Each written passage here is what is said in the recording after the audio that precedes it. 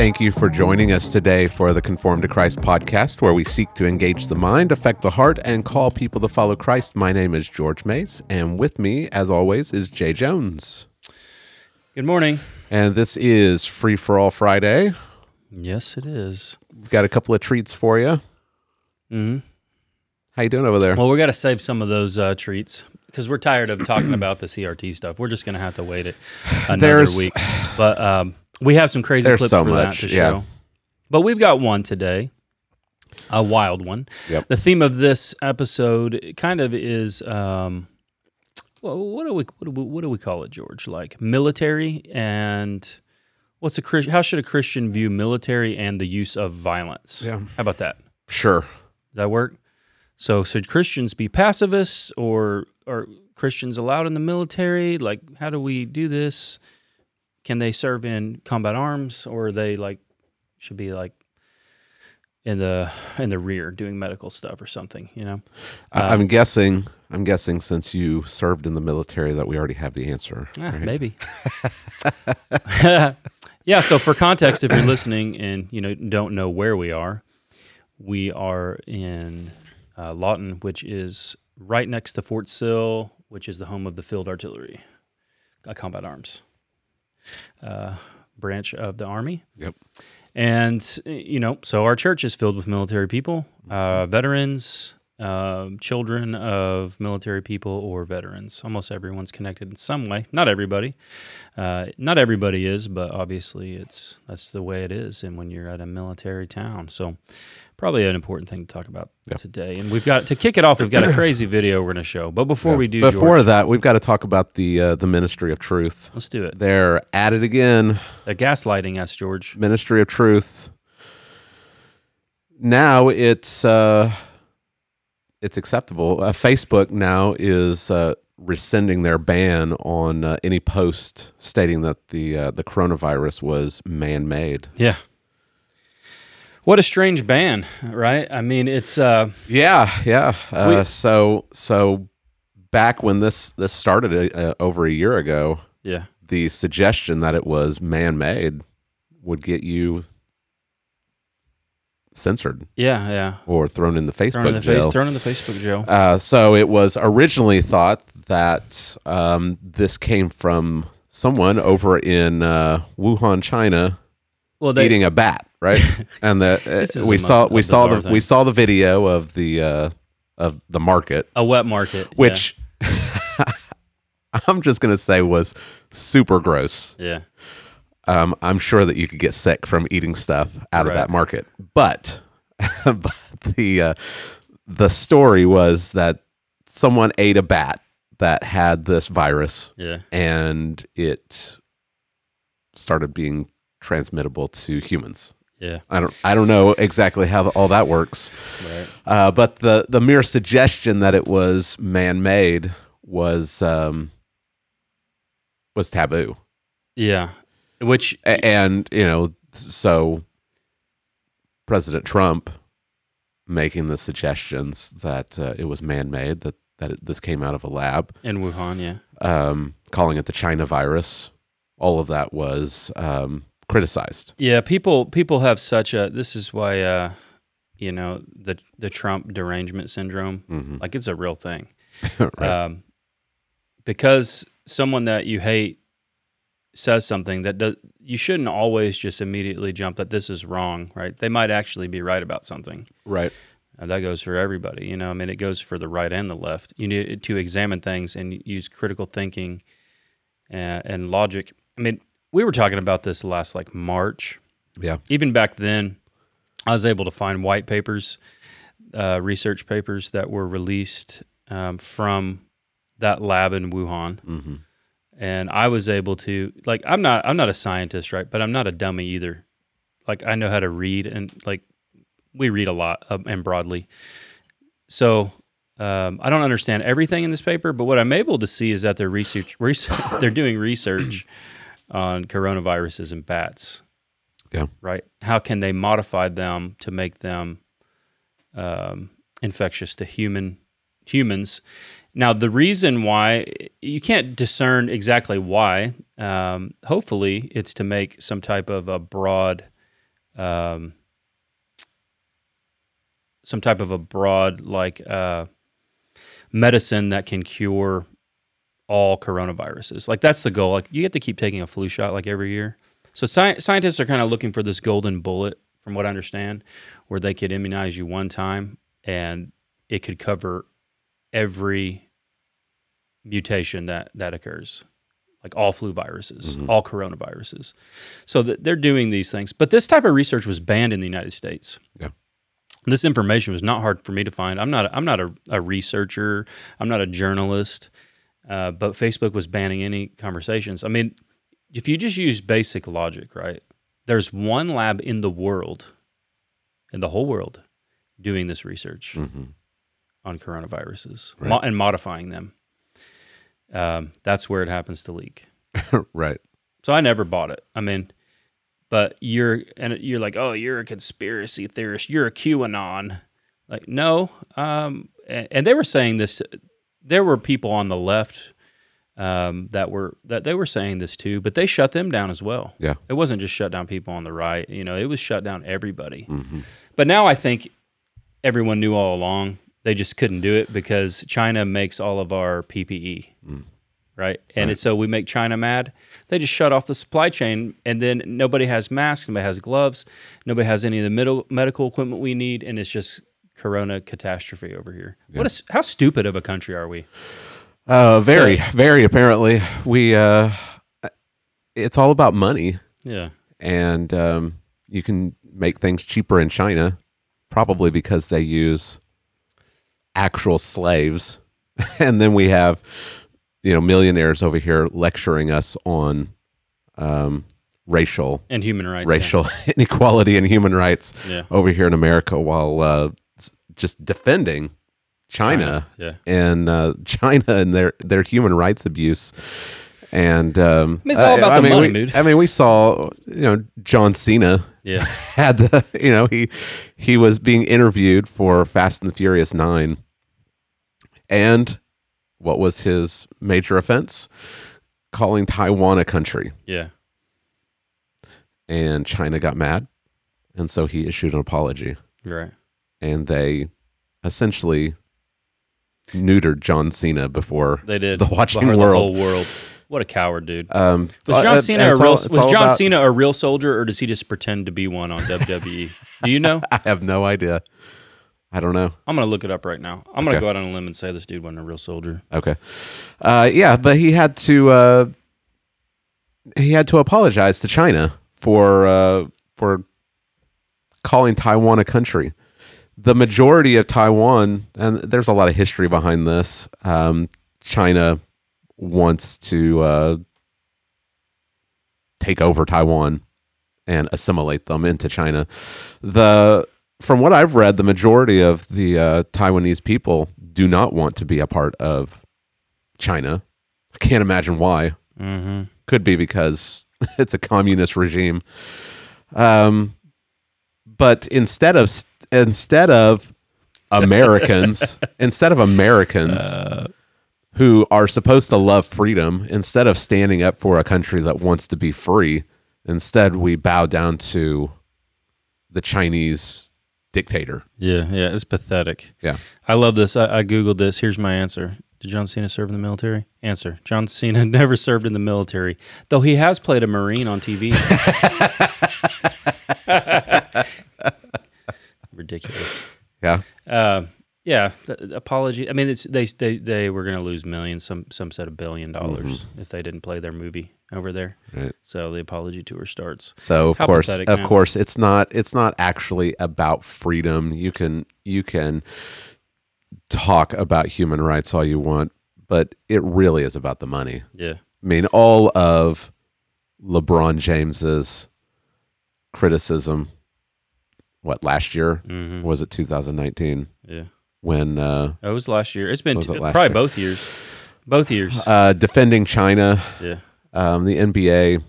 Yeah. Censoring people in the NBA from talking about free Hong Kong. Mm-hmm. It's all about money. They don't actually care about human rights. If they cared about human rights, they would actually take a critical look at China and say, China is one of the worst violators of human rights and liberty Oh, in the yeah. world. Mm-hmm. We've talked about the Uyghurs.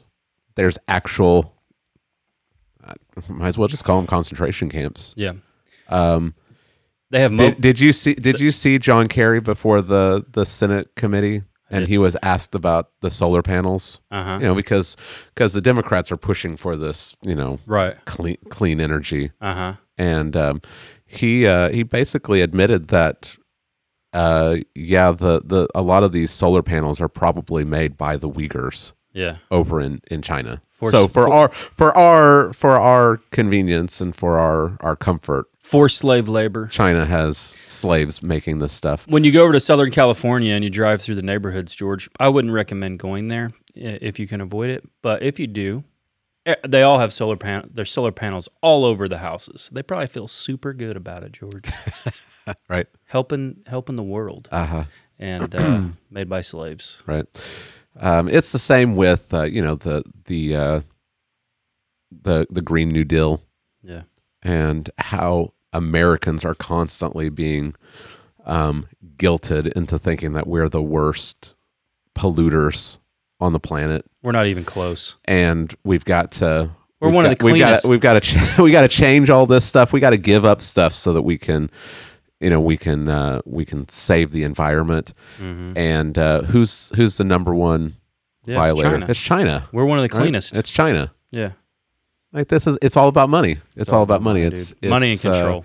We need to completely cut off China from even the conversation. Yeah. And we need to start manufacturing things back in America. Don't rely on them for anything, man. Yeah. I can't believe that all our like we were put in that position. All our medical stuff's made over there. That's insane, dude. Yeah. What a strategic fail on our military leaders, right? Yeah. And those that plan for long-term things. Right. How short-sighted of them. It's insane. I just can't believe it, man. You have to think, like, what if we went to war with China? They're going to cut everything off, like, and we're not going to have any medical supplies? This is crazy. Yeah. Do you see it? So this is the 100th anniversary of the Chinese Communist Party. Oh, it isn't? Uh-huh. Is it? Yeah. Okay. Yeah. 2021 is it's the 100th anniversary of the communist takeover in China. All right. Yep. Wow. So yeah, we're gaslighted, right? That's where they, they keep turning the lights down. And in this case, what they're trying to pretend, all the media is flipped, and now they're all talking about the lab hypothesis. Right. When we just have to pretend like they didn't tell us all we were conspiracy theorists. Right. Including Ed Stetzer, by the way, who said we were conspiracy theorists. Yeah. So. Yeah. So I'll be taking an apology. It is. It's 1984. Yeah. Again, if you haven't read 1984, read 1984. It will blow your mind how the left have basically taken 1984 as their playbook. Yeah. And people just go along with it. It's crazy. It's the ministry of truth. So the ministry of truth, everything is flip-flopped in 1984. So the ministry of truth actually is devoted to propagating lies. Yeah. And the main lie is they've always been at war with this one world power. So there's three major world powers, and the what is propagated is that two are always at war with one. Yeah.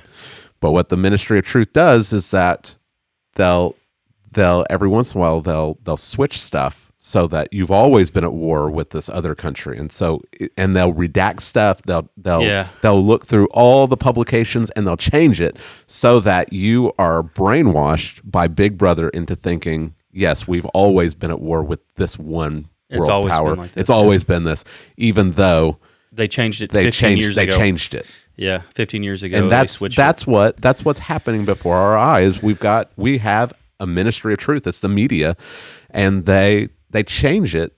They change the narrative, and they're expecting you to forget. And we need to be more discerning as Christians. We need to be more discerning, and truth is truth. And it doesn't matter what we're being told by the media. If it's true, if it coincides with reality, then that's the truth, regardless of whether Facebook is censoring it or not. Yeah.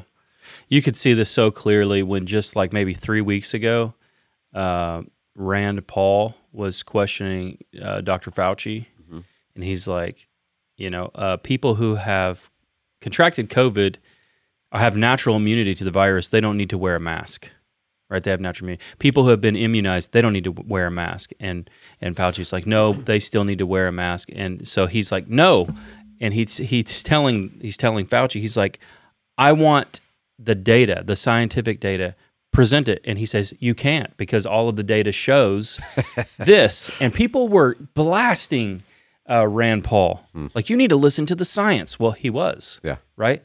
3 weeks later. Yeah. What is Fauci saying? He's saying the same thing that Rand Paul was saying. The decision to change it was never based on the science. Yeah. It's always a political motivation to change it. They were trying to manipulate people before into getting vaccines. Yeah. Right. And then they saw that wasn't a good tactic to use. The switch was, if you get vaccinated, you have natural immunity and you don't need to wear a mask. Right. So they just switched their tactic. Yeah. But the whole goal was to bring about some type of societal behavior. Right. And when they saw this tactic wasn't working, they switched it. It wasn't based on science at all. And Rand Paul exposed that. Right. They're not being truthful. Did you see the Babylon Bee article that came out a couple of days ago? Dr. Fauci gets into an argument with 7 previous versions of himself. No. Yeah. It's pretty funny. Because he's just constantly changing what he says. Yeah. Dang, dude. Don't follow these little phrases, these little logo, follow the science. Yeah. Like, actually follow it. Don't just follow what someone is telling you. Actually follow it. Well, here's what's scary about that. You say the follow the science. Let's talk about just propaganda and scientists for a minute. Okay, scientists are funded, and everything goes around money. Right. So what happened last year when those in charge decided they were going to shut down discussion on the lab? What happened? Well, scientists started publishing papers about why it couldn't be true. Right. And then they said there's a scientific consensus that this coronavirus evolved naturally. Right. Well, I know there wasn't consensus because I was able to find those talking about those that had examined the virus saying that's an impossibility, that they see markers in the virus itself that make it impossible that it has evolved naturally into the state that it's in. But those guys were shut down because those in power and the majority, right. Again, there's money tied to all of this. And how can you trust them? Like, they're not this like neutral, morally neutral people. Though they like to present themselves that way. Yes, they do. And now everyone's switching their story all of a sudden. And it's not because they found new stuff. This stuff has been out there all along. There's one lady, she might have got disappeared. Do you remember seeing her? She was from China and she was seeking asylum. I remember seeing her, but I have no idea what happened to her. She probably got disappeared. Yeah, I don't know. She's like, they're going to try to disappear me because I have evidence that it was created in the Wuhan lab. Yeah. She's probably gone. Yeah. Well, we you can see the idol in our culture because they say things like follow the science. Yeah. And if the science says this, we're supposed to follow it. Yeah. Because science has been made our God. Yeah. And so you have to follow it right. no matter what it says. And if it flips, just ignore that inconsistency and follow it because it is our God. Yeah. And for Christians, science is not our God. Right? If you actually do science as far as like testing, things should be testable. A theory should be testable and repeatable. And if if it can be tested and it's found to be repeatable, well, then it can move to fact. Yeah. It can move from theory to fact. And some theories maybe can't be proven 100%, but they're so repeatable and testable that everyone kind of is under the consensus. Okay, like we understand this to be generally true. That's doing science. Right. Like science isn't when people use the word science, they don't usually mean what they've turned it into is. something it's not. Yeah. It's No, yeah, you're right. So, we don't usually follow the science on a lot of things, right? Right. So, we'll talk about women in the military. We don't follow the science on that. Right. We don't. What's going on in America and what's being pushed is that women can do anything a man can do. They can't. Yeah. Here's pure insanity. Okay, we don't need to do a social experiment and try to get women in the field artillery on the gun line. We already know that they can't pick up a 100-pound round over and over and over all day long. They can't do it. So do you need to enlist them in the military to do that little experiment to find out? Apparently our government thought so, and they tried to do that. It's pure craziness, man. Yeah. Can't do it. So that bridges us to this. Yeah, let's change to the different. Let's get to the military stuff. Yeah. All right. We're going to show this. This is about a 5-minute long video because this crazy recruiting ad came out. Yep. For America's Army.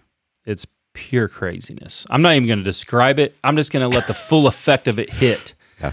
When I show this video is China's recruiting video, Russia's, and then the last one they'll show is the U.S. Okay. I'm excited to watch. If you don't understand that our country is under God's judgment, you're going to understand after you watch this because it is straight crazy. All right. The military is not a game, right? This is for real life, life and death stuff, right? This is very serious stuff.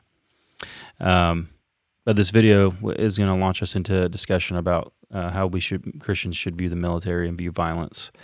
We're going to have to describe it for those that are listening because they can't see. So, I would encourage you, even if you normally listen, to watch this video. Yeah, you're just not going to. You're not going to get the full effect.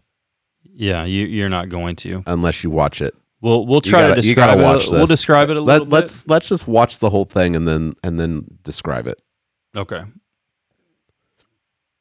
Well, we may say these are tanks. Yeah, right. These are jets. Yeah. Here we go.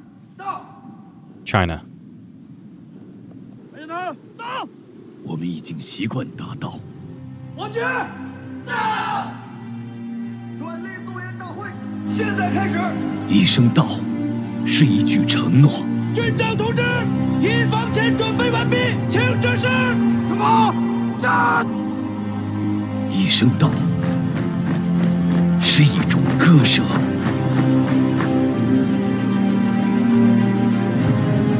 一声道，是一次重塑。海上、空中、陆上各作战机群已修订完善作战计划。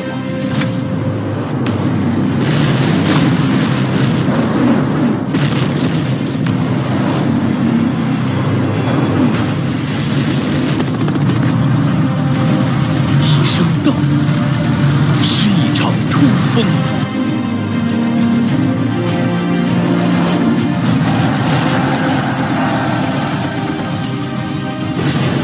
用生命扛起使命，我们用忠诚筑起长城，改革强军，征途如虹。历史告诉我，改革创新与时俱进，是人民军队不断发展的康庄大道。人民军队的力量来自改革创新，人民军队的胜利来自改革创新。祖国召唤，我必到。我有战，斗必回。一声道，一声道。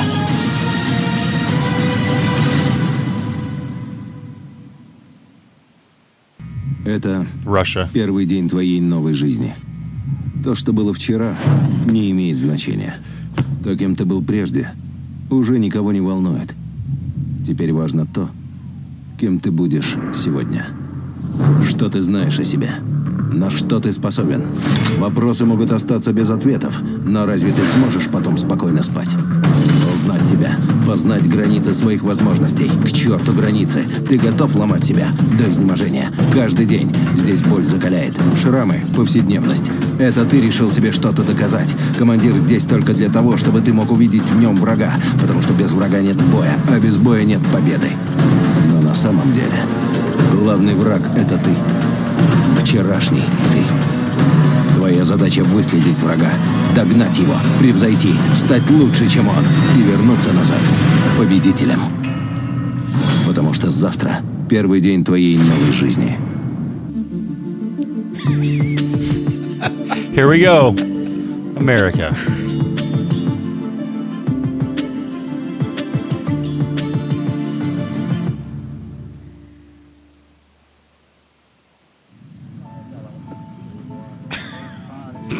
This is the story of a soldier who operates your nation's Patriot missile defense systems. It's sad, man. It begins in California with a little girl raised by two moms.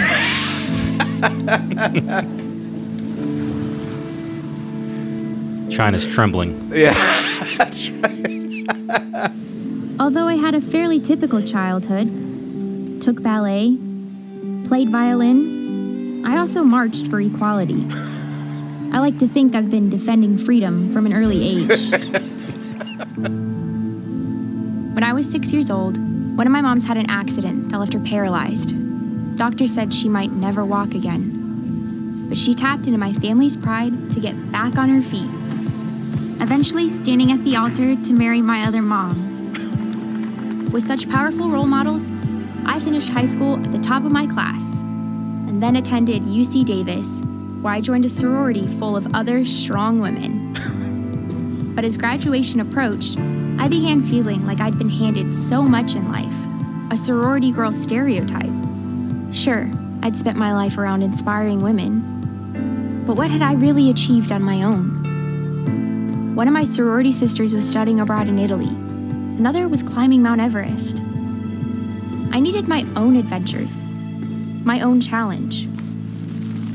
And after meeting with an Army recruiter, I found it. A way to prove my inner strength and maybe shatter some stereotypes along the way.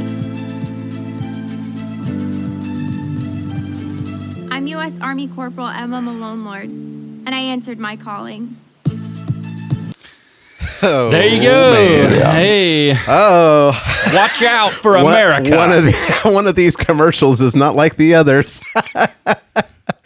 Oh man, two things that stood out to me. Well, I mean, there's a lot that stood out. I mean, the fact that America's commercial is half cartoon. You could tell the difference between the music. Oh yeah.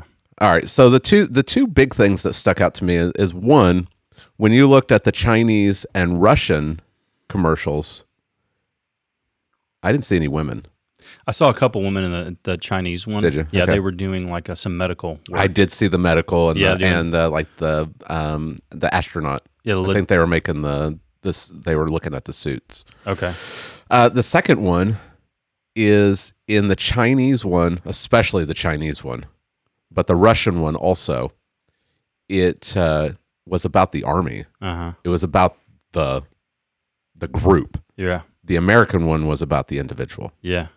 It was all about her goals. China and Russia were all about. You can't understand what they're saying. I mean, if you're, we only You know can one get it language, from the but you imagery. can get it from the imagery. It's all about their homeland. It's all about the homeland and You had protecting, your family. yeah, the Russian guy laying with his presumed wife. Yeah. In the field. But the American one, it was all about self-fulfillment. Yeah. What have I haven't accomplished anything in my life. Yeah. Yeah. You're not going to be all in, ready to lay down your life to defend. Well, I just want to fulfill my calling. Yeah. But your home, your family, your way of life, those Right. are things that you'll lay down your life for. Right. Yeah. They couldn't be any further apart. Yeah. Yeah. I can't imagine what it was like watching it as someone who was in the military. Yeah. We're in trouble. We're in big trouble, man. I mean, the Chinese the Chinese one was all about, I mean, just total annihilation, like just firing off just a barrage of missiles. The American one, you can't even show the real There's the nothing real going stuff. It's got to be a cartoon. Like they show a cartoon Guns of this stuff going on. missiles, running from fire. Yeah. Yeah. Danger. Now I remember American commercials looking like that. Yeah. Like growing up, I remember watching like the Marines. Yeah. And they're in the line of fire. They're in danger. Right. And they're a force that you don't want to run up against. But this commercial, I mean, it's just laughable. Well, the reason they're doing that is because, so many people spend so much time talking about how evil America is. How are you going to recruit kids that have grown up being taught that America is evil? They need to lay down their life for this country, right? So you've got to now pitch to them their individual self-fulfillment. Yeah. That they've got to accomplish something, and they can do it there, rather than this is a great country and you ought to serve it. So many have served before you, and you kind of stand on their legacy, right? And you ought to serve as well, and that's a great thing. To it's selfless service is what it is. You're putting others before yourself. And patriotism. There's no patriotism anymore. It's gone. Patriotism is evil, of course, right? Yeah. Patriotism is part of white supremacy, Nationalism, right? But so, George, is it the same in Russia? Is it part of white supremacy there, right? or in China? Yeah. Is it like is it supremacy for them? They're considered people of color, so is that like people of color supremacy in China? Yeah. For them to appeal to their nationalism and their pride, right? It is in America, though, right? So you can't have any patriotism in your recruiting videos anymore, right? Because all that's bad stuff. Yeah. But we're in trouble, man. We talked about this. You should think about your army, your military. You need to think about your military like you would think about your football team. Right, and everybody loves Friday night football in America. Everybody loves it, right? You're there for your team, and you want your team to win, right? And there's more than just the players on the field, But what you don't do is you don't say, "Hey, you know what we really need? We need on our Friday night football team when we're going up against our rivals. What we need is diversity on this team. We need to make sure this football team is represented totally equally of all people who, whatever gender they would say that they are, they need to be out there too, George. Whatever their sexuality, right? We need to have lesbians on the football team too. We need to have women. Women need to be on the football team. No. You know why? Because you want to win. You want to win. So who do you want on your football team? Well, you want the biggest, baddest guys. You want the biggest, baddest, meanest guys to step on the football field, and when they step on the football field, it's war, and you want them to actually pummel the other team. You want them to win. You're playing to win. You're playing for keeps. And you know what? Women are part of that too. If you look out on most Friday Night Football light, you know who the water people are? Oh, they're girls. Who would the trainers be? Well, they're probably females. Many of them are, not always, but those are roles that can, and they're part of the team. They're participating. Right. The military is like football, but for keeps. Right. Like you're playing for keeps. This is life and death. The purpose of the military, it used to be, there's part of the soldier's creed that says, "I stand ready to deploy, engage, and destroy the enemies of the United States of America in close combat." Like that means if your weapon, you run out of ammunition, you pull out a knife and you stab to death until it's all over. Yeah. Right? You're indoctrinated with this mindset. You're a soldier. You exist to destroy the enemies of the United States of America. Right? We're not a peacekeeping force. Right. You send us somewhere, we're going to destroy everything in our path and kill everyone in our path until they surrender. That is the military. Yeah. I'm sorry if you have a different idea about what the military is. It's not a peacekeeping force. We're not the Peace Corps. And so who do you want in your military? Well, the same ones you'd want on your football team. Yeah. You want the baddest, most athletic, most physically fit, most mentally strong, mentally stable people that can wield violence in a controlled manner without becoming psychopaths. Right? You don't want psychopaths that love killing people in your military. They need to be identified and kicked out of the military. But you don't want the guy in your squad that when he has leave on the weekend dresses in a frilly dress and thinks he's a woman. Well, I would say you'd want the most mentally stable people. Right. And, we'll be called bigots for this, but of course the what is the American Psychiatric Association? What is it? The DMV or whatever. What do they call their manual? Yeah, I know what you're talking about. Okay, well, they changed that, and they don't change it according to science. Mm-hmm. They change it according to political pressure, and that would be classified as some type of mental disorder, right? No, you want mentally stable people that are able to handle that pressure, the most physically fit, able to do it, and women can have a role in that. Right. It's this is my belief. They can serve in logistical roles.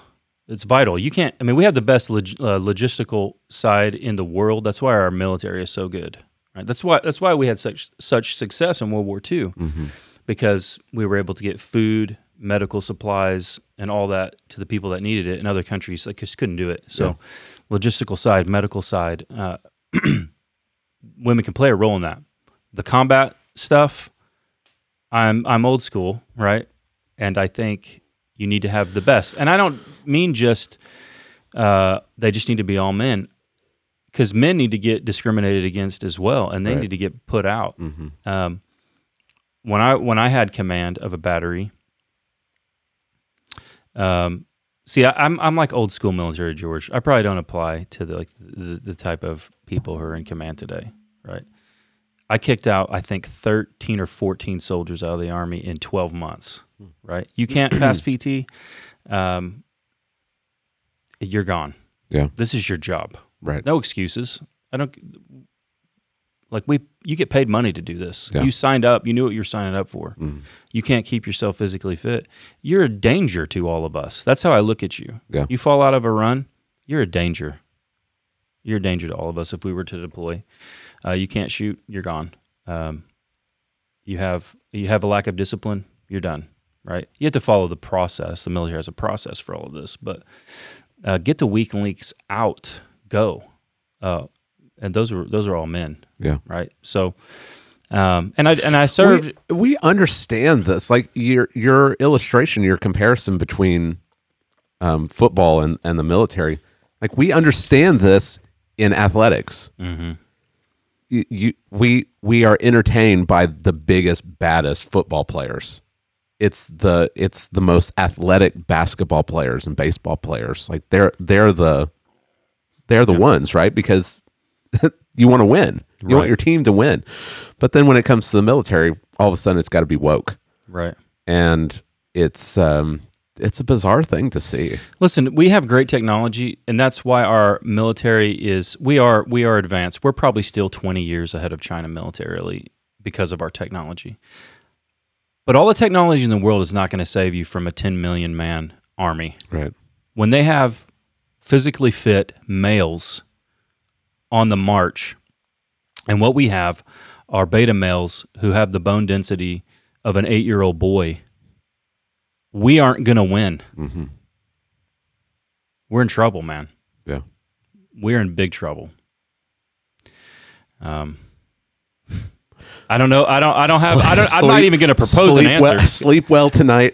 I don't even know what the answer is. Sleep well tonight, knowing that this woman who grew up with 2 moms, right, and was so inspired by them, joined the military, not to protect you, but to answer her call to feel like she has a sense of accomplishment. Yeah. Sleep well, knowing that you're on her mind. So how does this fit with the biblical worldview? I mean, we're talking about destroying living people. Like, we're talking about killing others. How does this line up with the scripture? Because there would be Christians who would say, we need to be more compassionate. Yeah. We need to seek not to destroy, but we need to find non-lethal ways to end conflict. Right. So how's this line up? I remember Barack Obama. Mm-hmm. I don't remember. I think I don't know if he was president yet or if he was campaigning, but he looked at Matthew chapter 5. Mm-hmm. Blessed are the peacemakers, for they shall be called sons of God. Yeah. And he said our own defense department can't live up to the Sermon on the Mount. Right. And there would be, I think, even Christians, but there would be people in the world who would say, you're right. The Defense Department doesn't, and we should. Mm-hmm. We should be peacemakers. Right. So how do we answer something like that? Well, I think we should all be seeking peace and to be peacemakers. Always should seek nonviolent resolution whenever possible. Always. Military should be a last resort. This is a last resort. But when you push that button, it's not, hey, I'm going here to have a conversation. Like, I'm going here to achieve peace as quickly as possible. So the first thing you'd have to ask is, does the Bible teach pacifist stance? Mm-hmm. No violence ever, no matter what. Or does it teach a different stance? Mm-hmm. And I think the Bible teaches a different stance. Like, I don't think the Bible teaches that we can't defend ourselves. And you should see your military as that. Now, the military can be employed in ways that are unethical, right? That's not the individual soldier's job to discern that. Those in leadership will be held accountable to God by how they employ the military. And there are also things that you don't know, like that we don't get access to, that they see. Like, so if they deploy and they say, this is vital to our national defense and our national survival, like, the people in the media are never going to get the intelligence that they have. We're never going to get it. So what we need to talk about is, I think, why do we believe the Bible doesn't force us to take a pacifist stance, right? So if you take a pacifist stance and somebody did break into your house, you just let them kill you. Well, I mean, right? John Piper, he got a lot of slack. Yeah. When he said that several years ago, that he didn't even know if he could defend his wife, right, if someone was attacking her. Yeah. And I think we've even talked about it on the podcast. That's just a ridiculous thought. Right. The Bible, God never calls us to. Now, we can be victimized. People can victimize you. Mm-hmm. Like, they can verbally abuse you. They might even insult you by slapping you or striking you. Yeah. But your wife's made in God's image. She's an image bearer. And you're to love her. Right. So your choice is allow one image bearer to be killed, stand there and do nothing, or kill a different image bearer and save another image bearer, right? Difficult choice. But I think the choice is clear. I think anyone who is put in that situation... We're supposed to love our wives as Christ loved the church. You're not even going to have to think about it. Christ didn't stand by while his bride was being killed. Mm-hmm. He stepped in, right? And he steps in at the end. He stepped in to lay down his life. Mm-hmm. But yeah, he's going to be an avenger when he comes back. He is going to bear the sword against those who have violated his bride or trying to destroy his bride. Yeah. So there are relevant passages to look at. Well, maybe we should talk. Since I brought up Matthew 5, maybe we should start there. Okay. And so, how would you answer Barack Obama? Mm-hmm. How would you answer someone that said, "Blessed are the peacemakers"? Our own defense department can't live up to those standards. Right. How would you answer someone that used that line of reasoning? That it doesn't apply to militaries. That would be the first thing. Jesus isn't talking about. That's not even in his mind as he's talking about this. Right. He's not thinking about. He's not thinking about that. He's speaking of. This is how we live on the down in street, the street level, or the dusty road level in Jesus' time. Is there anything in the text that would help us to know that? Are you talking about the striking on the other cheek one? No, just the blessed are the peacemakers. I don't know. What are you trying to get at? Well, have to get there I mean, and look. just the context where he says, where Matthew writes, seeing the crowds, he went up on the mountain, and when he sat down, his disciples came to him. Right. Like, these are not instructions to just the world in general. Yes. They're instructions for this is what it looks like if you want to be a disciple. Yeah, he's talking to his followers, and then he gives instructions. You've heard it said, then I say to you, and he gives the truer sense of what God is speaking of in the Old Testament. So how do you live as a disciple? And one relevant passage is the striking on the other cheek one. That's the one people use to justify their pacifist position. So Jesus said, if someone strikes you on the cheek, you're to turn the other cheek. Yeah. Look, he means you don't retaliate. And I think that's right. You don't retaliate. Do not resist the one who is evil. Yeah. And he's not talking about them trying to kill you. He's talking about them insulting you. So to be struck in context would, I think, inform us that this is a backhanded strike, that you've been smacked across the face, right? And perhaps even to provoke you into some type of physical retaliation. You're to turn the other cheek, because what's going on is not really that your life's being threatened, but it's more like your reputation is being threatened. They're challenging you publicly. And he's saying, be willing to be mocked publicly and to be shamed publicly. If someone were to strike you in that way, you turn the other cheek. Give them the other cheek too. And I think we know that this is the case because there's a relevant passage. I think it's in Luke. Is it in Luke where he talks about buying a sword if you don't have one? Yeah. Where's that at? Do we want to go over there? Yeah, maybe go over there. Okay. This is Luke chapter 22, and it's this is actually part of his farewell discourse.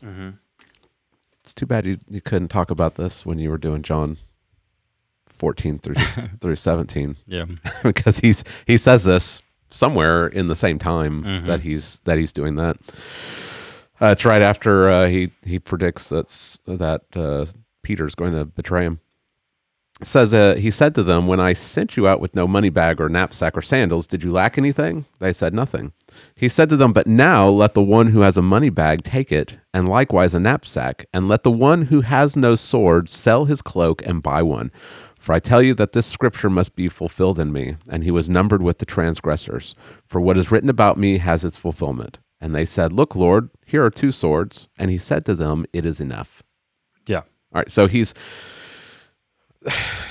preparing them for what's going to happen after he's crucified. I mean, he's preparing them for their ministry. Yeah. The ministry of going out. They're gonna go out to unknown places around the world.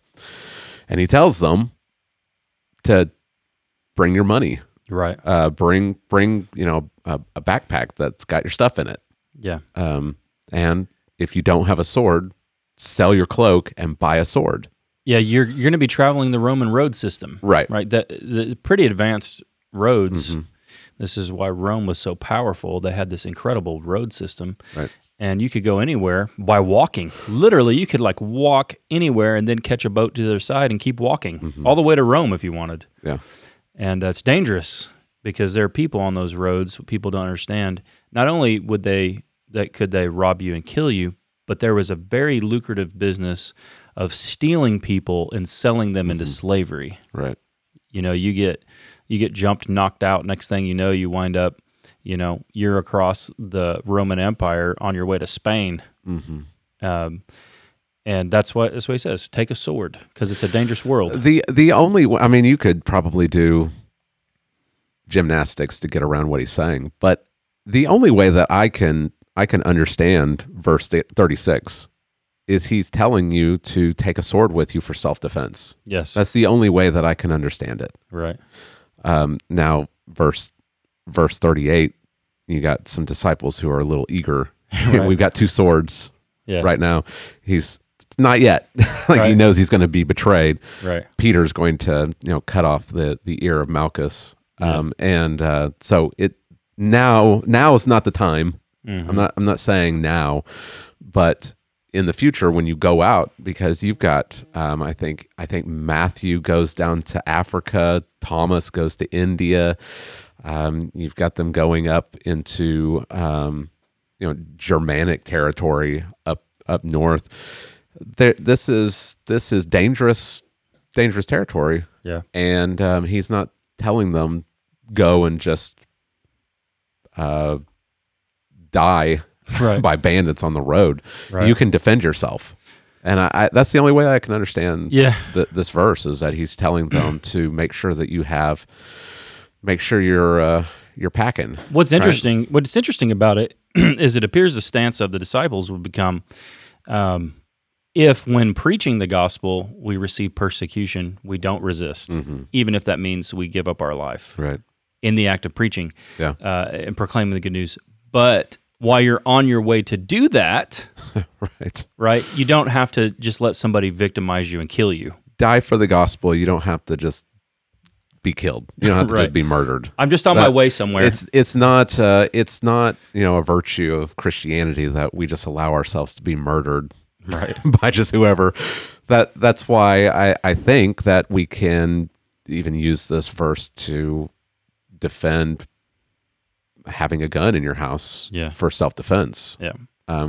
Carrying for self-defense, I think is allowed. Yeah.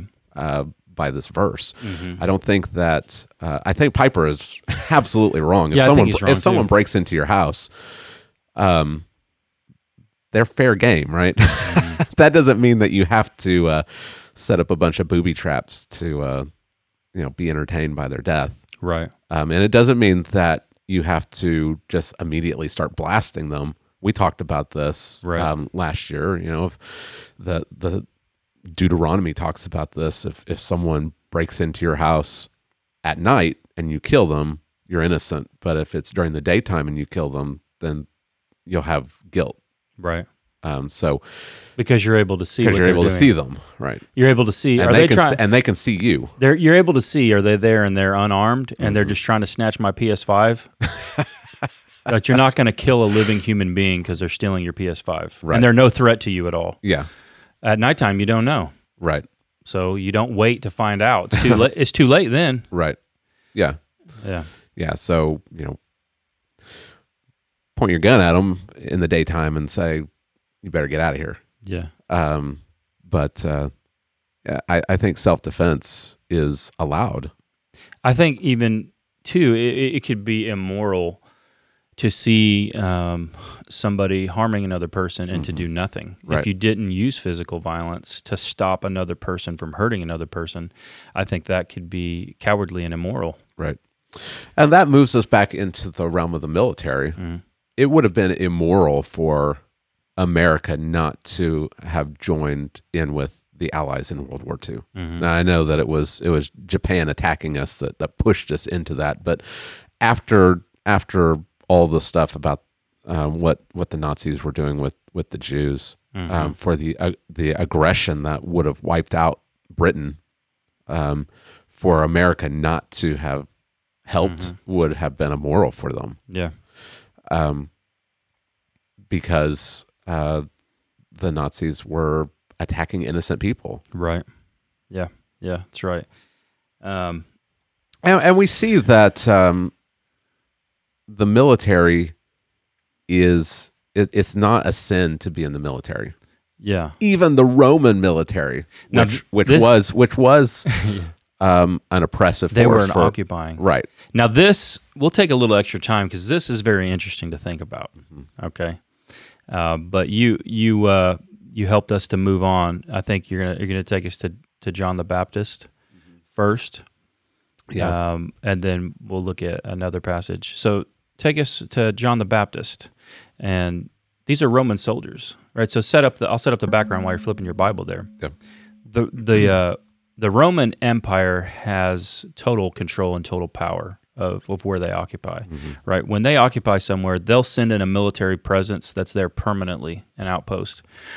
So you'll have these different Roman legions and centurions heading up and leading up these cohorts of soldiers. And there's military presence everywhere. If you were alive in Jesus' time, you saw Roman soldiers probably every day. Right. Their presence is there ever. It's very interesting to think about. Like, if you put it into the American framework of how they talk about things, these are the oppressors, right? Right. And they interact with John the Baptist, they interact with Jesus, and their interaction are very interesting. And I think they can help us to understand if we can serve in the military or not. Right. Yeah. John the Baptist is out in the wilderness and he's baptizing and he's preaching the gospel. He's preparing them for Christ to come, and he exhorts them to bear fruit in keeping with repentance. So you can't just come and be baptized and go off and just continue living your wicked lifestyle. He blasts the religious leaders for their hypocrisy. And then in verse 10 of Luke chapter 3, says, the crowds asked him, what then shall we do? And he answered them, whoever has 2 tunics is to share with him who has none, and whoever has food is to do likewise. Tax collectors, these were the dregs of society for Israel. They would spit on tax collectors. Tax collectors also came to be baptized and said to him, teacher, what shall we do? He doesn't tell them, stop being a tax collector, go get another job. He said to them, collect no more than you are authorized to do. So the tax collectors, they'd often skim a little. And then verse 14, soldiers also asked him, and we, what shall we do? He doesn't tell them, leave the army. You guys are part of the oppressing class. Right. He doesn't guilt them. Right. He said to them, do not extort money from anyone by threats, by false accusation, and be content with your wages. So don't abuse people. Yeah. Don't rob people because you can. Don't extort people by saying, don't you know that I can destroy your whole life village? Yeah. I can. Don't you know I can go tell my superior that you're an insurrectionist and you'll be hanging on a cross. Yeah. Right. Don't abuse people. Don't. He doesn't say leave the army, go find a more virtuous occupation. He says be a good soldier, be a righteous soldier. Don't abuse people by being a soldier. Yeah, that's right. Now, this next one is Jesus' interaction with a centurion. Now, centurion is a leader of 100. Probably a very gritty, battle-hardened person, because a centurion rises up through the ranks, right? They're not an appointed, this is not an appointed position that you can get if your family has influence in Rome. Right? You're going to live through many battles, be a seasoned tactician, warrior, leader of men, probably in the service for a number of years. He's an officer.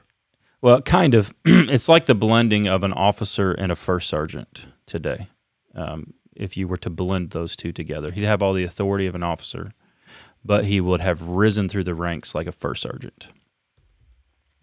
And so Jesus has this interaction with him.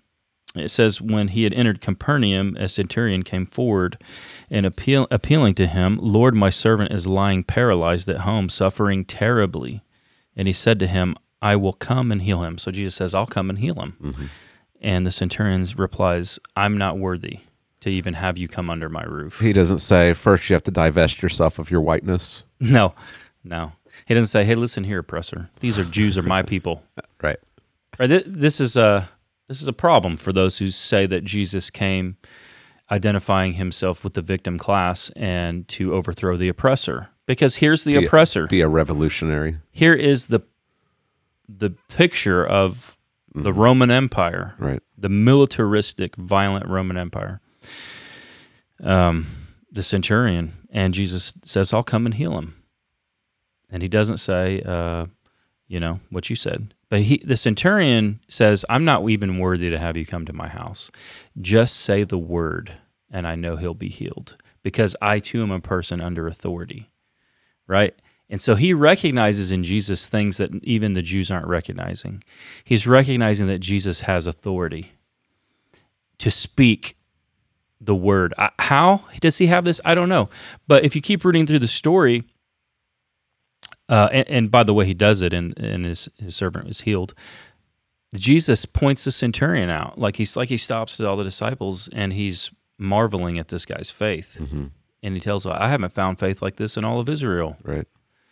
And he tells them, I'm telling you that in that day many will come from the east and the west and recline at the table, at this final banquet with God, but the children of Abraham will be cast out. He uses the centurion as a model of what saving faith looks like. Right. He doesn't tell him to get out. He doesn't say, hey, man, could you get out of well, maybe don't get out yet. Maybe try to get your military to leave, stop occupying us. Mm-hmm. You guys oppressors, victimizers, get out of here. Be an advocate. Be an advocate for us. And he doesn't do any of that. Mm-hmm. He doesn't tell him, hey, you're in an immoral profession. Right. Get out. Mm-hmm. Now, you have to wrestle with this. Now, this is strange. I was thinking about this, George, because of something, Thomas Sowell. You say his name, Sowell? I think that's how you say it. He's like a kind of a philosopher, economist, brilliant mind. He's a black man, but he's kind of been shunned. They want black voices out front, right? Just the kind they like, right? He doesn't fit that. Yeah. He was talking about the history of how the world progresses, and it plays into this. It's a sidebar, but it plays in. When a powerful government colonizes another people, like colonization is a bad word, right? Terrible. Right. What he says when he studied this stuff is that whenever people are colonized, you don't like it, right? It's not good. Yeah. But wherever that happens, usually what follows is a period of prosperity and peace, and a skyrocketing of the value of life, even for the most common person, the commoner, and increase in wealth, education, and health. And so I think Jesus has a correct view of how the world has fallen, the providence of God, which is the providence of himself, and how he's established this empire at this particular period of time to bring about what's called the Roman peace, the Pax Roma, right? Mm-hmm. The Roman peace is a great period of prosperity, right? Rise in education, technology, health, prosperity, and it laid this kind of like environment where the gospel could go forth at like incredible speed for this time. We don't often have the same view of the way God's providentially worked in the world. You've got to have as a Christian, you have to have a high view of God's sovereignty and his providence. Mm-hmm. That the way the world is right now is because of God's sovereignty. Right. And we don't understand all the ways that God in his providence works. We're not privy to that information. But we are privy to the fact that it is God's providence that nations rise and fall, kings rise and fall because of God's sovereignty. And it's all to bring this world to its prepared end. Right. And we don't know why certain things happen, but we do know that they do happen because of God's sovereignty. Mm-hmm. And we've got to have that's what's so frustrating about many Christians falling into the CRT mindset and the ideology and using the language of Christian nationalism, whatever that means. I still haven't found a solid definition of what that is, and colonization and just this idea that it's just white people everywhere they go, they're a plague and they just conquer people. Yeah. And not seeing that God accomplishes good out of even evil. The evil intentions of men, yeah. And we need to have a high view of God's providence. That doesn't mean that we just sit back and we're like, oh, that was everything that happened was good. Right. The Roman Empire was evil. Right. But it's all part of God's plan to spread the gospel. Mm-hmm. Without Alexander the Great and the Greeks conquering the known world and Hellenizing, making everything Greek so that everyone there's a common language. Yeah. Just like English is the common language nowadays. Mm-hmm. Without it, you would have had translation problems. Yeah. Right. But because of it, Paul and the apostles, they can write the New Testament in Greek and it can go everywhere and there's someone who can read it. Yeah. Without the Romans conquering the Greeks and spreading out their empire and bringing about the Pax Romana and building the roads and making it safer to travel, the gospel couldn't have spread like it did. Yeah. So God and his that doesn't mean that the Roman Empire conquering people and being an occupying force and crucifying, thousands of people was good. It just means that this is part of God's providence. Yeah, and you know what? To live in that time period in the areas that Rome had conquered, like I said, if you're honest about it, like Saul tries to be, the common person gets to live with protection. You don't. There's no threat of barbarians raiding here. Right. I can just live a peaceful life as a commoner, be more educated, have better health. So there's all kinds of things that go on to this. I'm sure if given the choice, we don't have to maintain an army because there's the Roman army that will defend us. If given the choice at that time, you'd probably say, yeah, I'd rather live in this conquered area than like in a part they hadn't conquered yet. Yeah. Like eventually they went to England. Yeah. But before they went there, I guess I'm from southern England, right? Mm-hmm.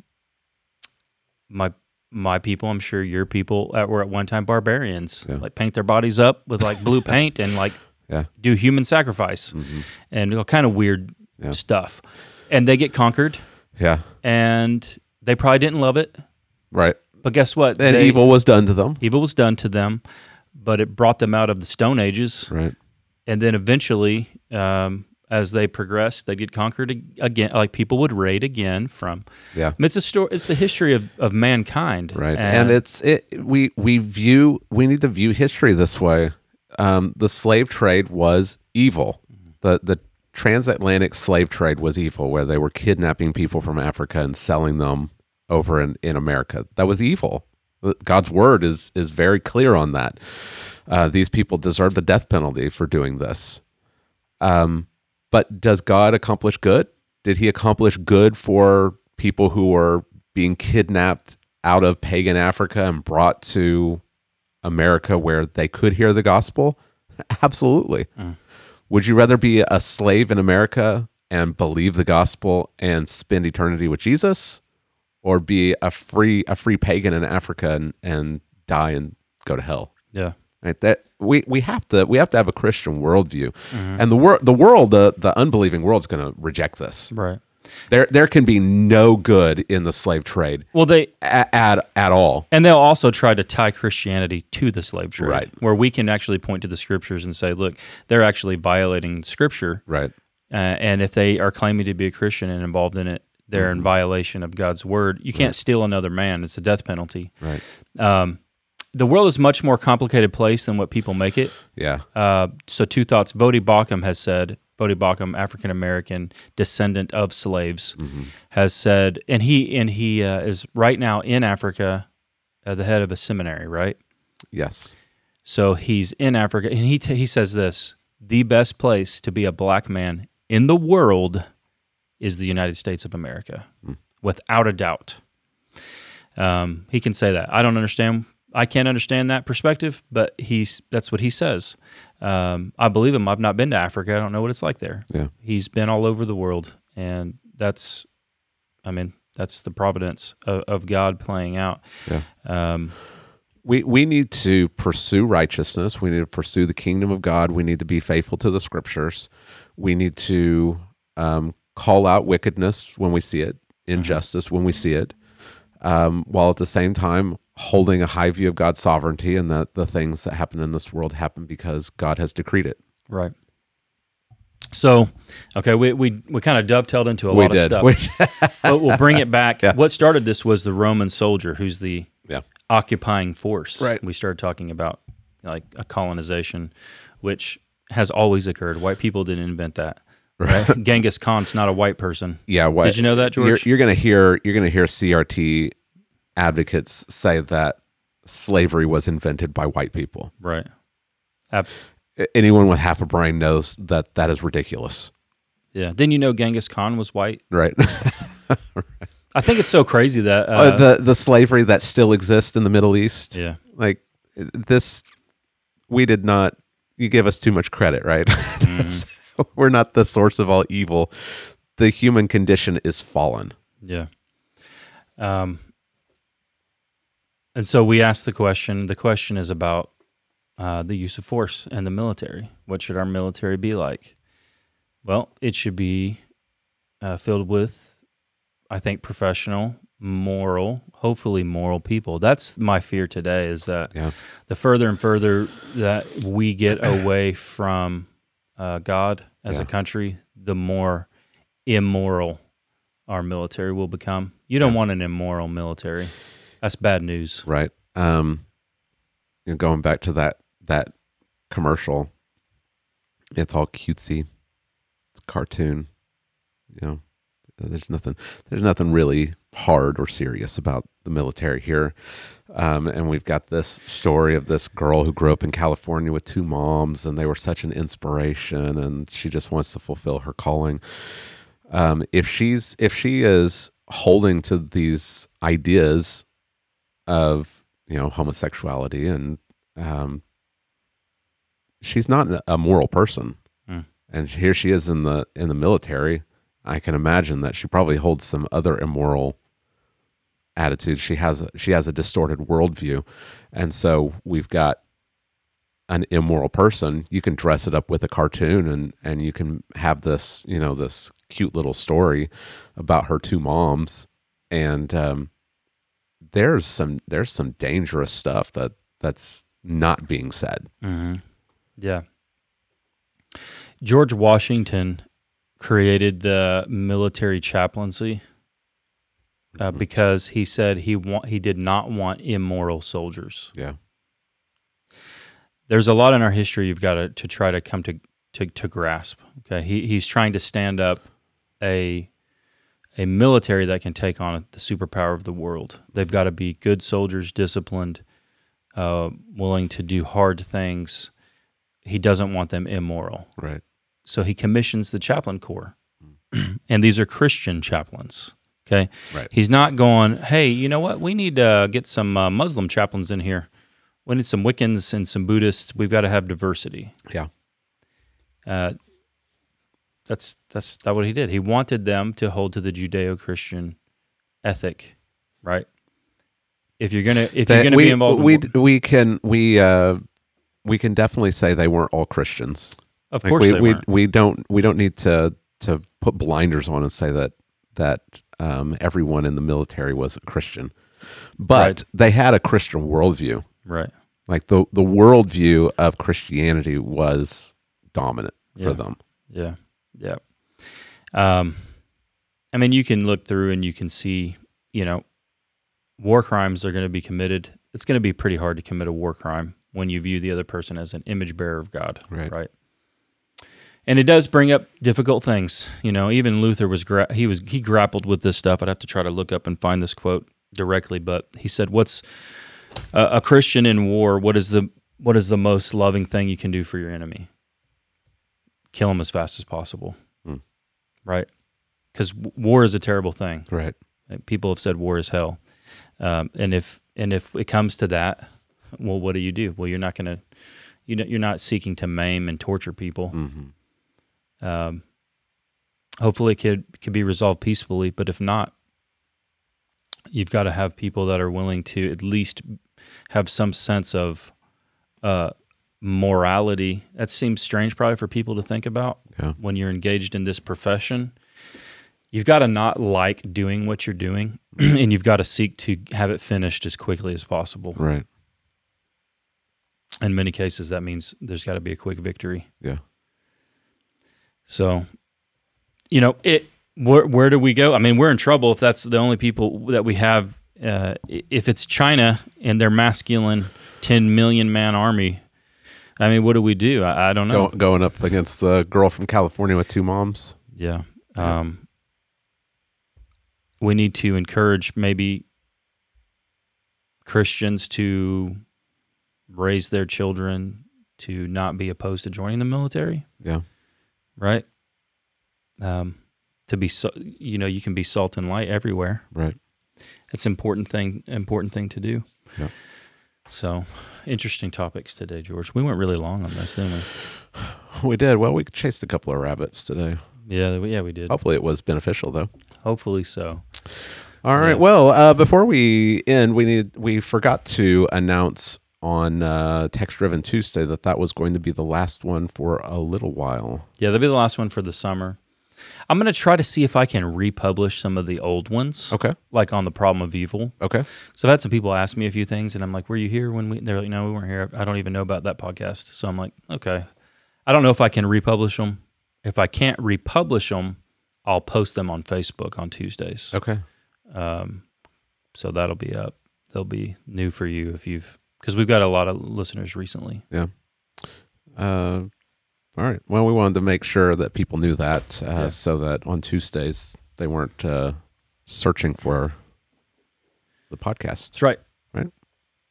Okay. Well, thank you for joining us today for this Free for All Friday. Hopefully it was beneficial for you. Hopefully it gave you some things to think about. Of course, we're always trying to get you to think about these issues from a biblical worldview. We're not trying to just express our opinions and our likes and dislikes. We're trying to come back to Scripture and ask, what does God's Word say? And so hopefully that's what we've done, and it encourages you to study your Bible more. And of course, always our aim is that you might be more and more conformed to Christ.